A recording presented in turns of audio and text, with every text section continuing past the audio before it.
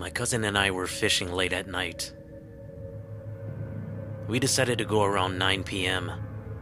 since that's when it's the best time for us to get a bite. We got to our spot, and there was nothing but the two of us, the lake, and your normal chirp chirp or some other random animal sounds, which we were used to. About 30 minutes into our peaceful night of fishing, suddenly, things went quiet. If you've ever gone to our spot, you know that just does not happen.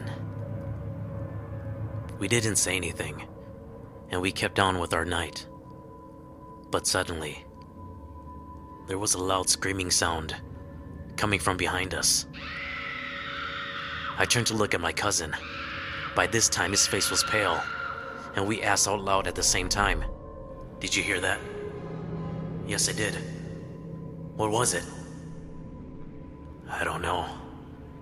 I've never heard that before." As much as we both tried to ignore it, we kept alert, but then it passed, and after about an hour or so, we had forgotten about the incident. We didn't catch much, and so we decided to pack up and call it a night. When we were headed back to our truck, we started hearing rustling leaves behind us. We turned around, thinking it was an animal, but nothing was there.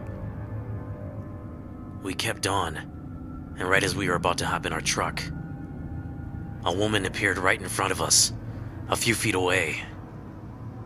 She looked dirty and a little beat up, with some bloodstains on what seemed to be a nightgown of some sort.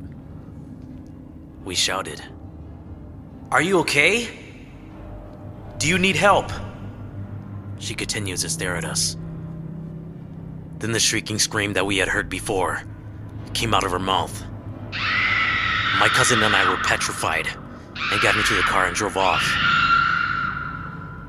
Haven't gone to our spot ever since. We have never told anyone what happened, but I can still hear that scream from time to time.